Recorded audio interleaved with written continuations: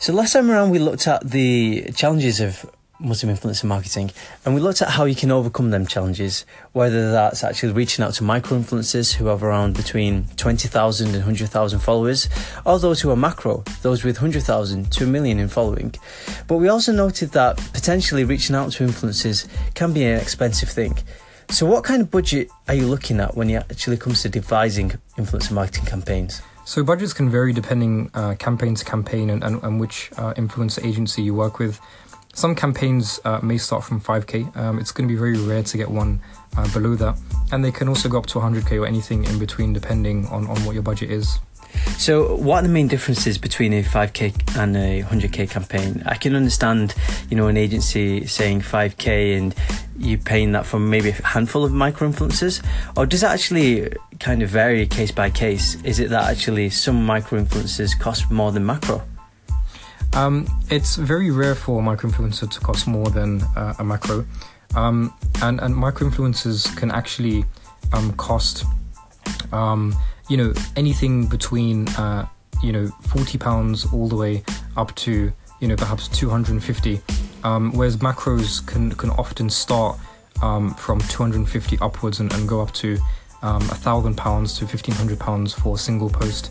So for a 5k campaign, you could maybe expect a dozen micro influencers and maybe a macro, and depending on what your budget is, and the more it increases, you can expect to find more macro influencers as part of that campaign. So if I was a business that was coming to you with a 5k campaign, what would be the kind of campaign that you'd recommend? So I would recommend utilising majority micro-influencers. I don't think it would necessarily be wise to spend your entire budget on 2 or 3 macro-influencers.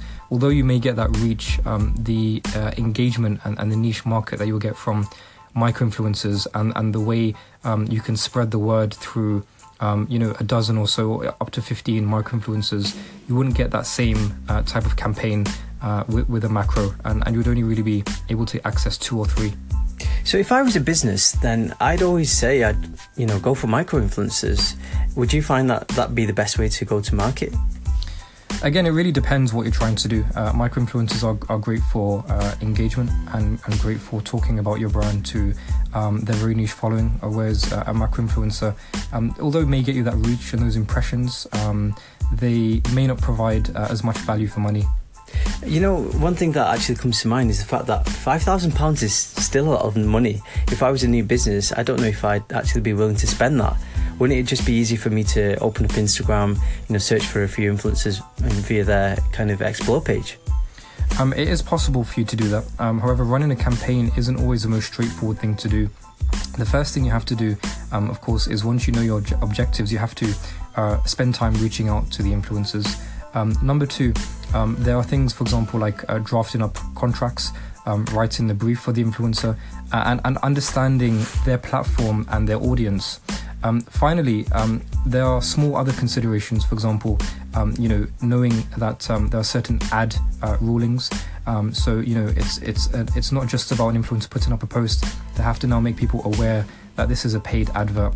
So there are numerous considerations to take into account, and this can be often quite time consuming and quite stressful for a small business. So you've talked about the kind of litigation around kind of influencer marketing campaigns. How about actually when it comes to reaching out, how do you overcome the hurdles of not only reaching out to an influencer, the contractual status, but actually vetting them? Is that why influencer marketing agencies maybe charge so much? Is that a complex process? It can be. Certain influencer marketing agencies will have a system in place in which they can quite easily vet an influencer, whereas a business may not have that same software. They may have to manually scroll through thousands of tweets, for example, just to find that one tweet which doesn't quite align with your brand. So L'Oreal is a key example of this. They worked with an influencer called Amina Khan, also known as Pearl Daisy. And during the campaign with her, they realized that she had some tweets which didn't quite align with their brand, and they had to actually ask her to remove those tweets, and eventually those that ended up in her being removed from the campaign.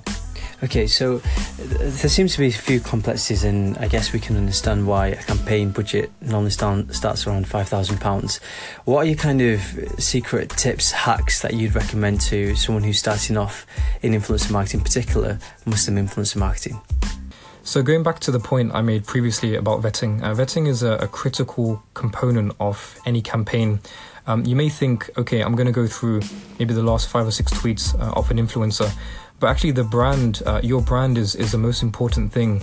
And what you don't want to do is align yourself with somebody who has gone completely against your brand values in the past. And it's often agencies who have the tools in order to vet influencers properly. Number 2 is you want to make sure that your goals for the campaign are SMART goals. Are they specific, measurable, achievable, realistic, and time-bound?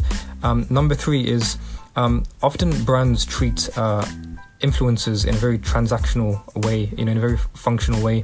You want to remember that they are individuals, and that they will remember how you treated them and how you work with them.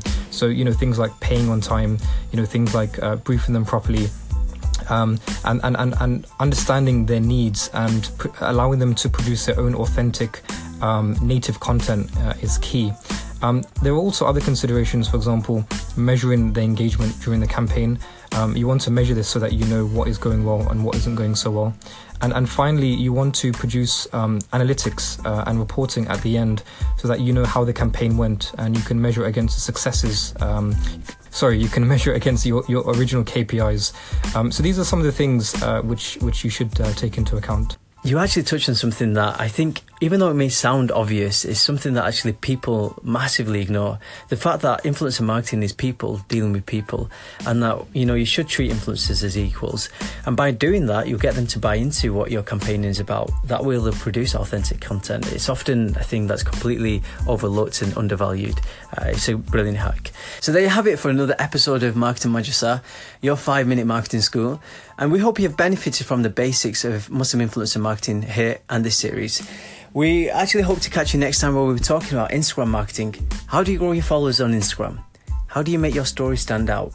And should you go over to the dark side and purchase fake followers? Make sure you tune in next time for another episode of Marketing Madrasa.